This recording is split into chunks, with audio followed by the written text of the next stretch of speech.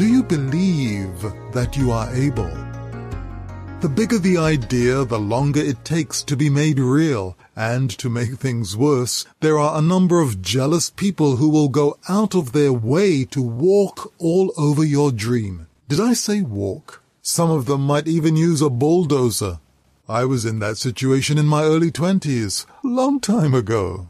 The advice from a close relative was, even with the opposition from people who may doubt your ability, remain committed. Don't be afraid to dream. If you want to achieve something, don't limit yourself to what already exists. She reminded me that every achievement started with a dream, a thought, an idea. If you have a dream, dare to make it become a reality. She encouraged me to always remember that I am able.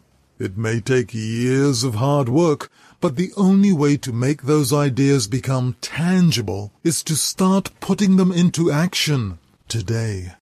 Hope you have a day daring to believe.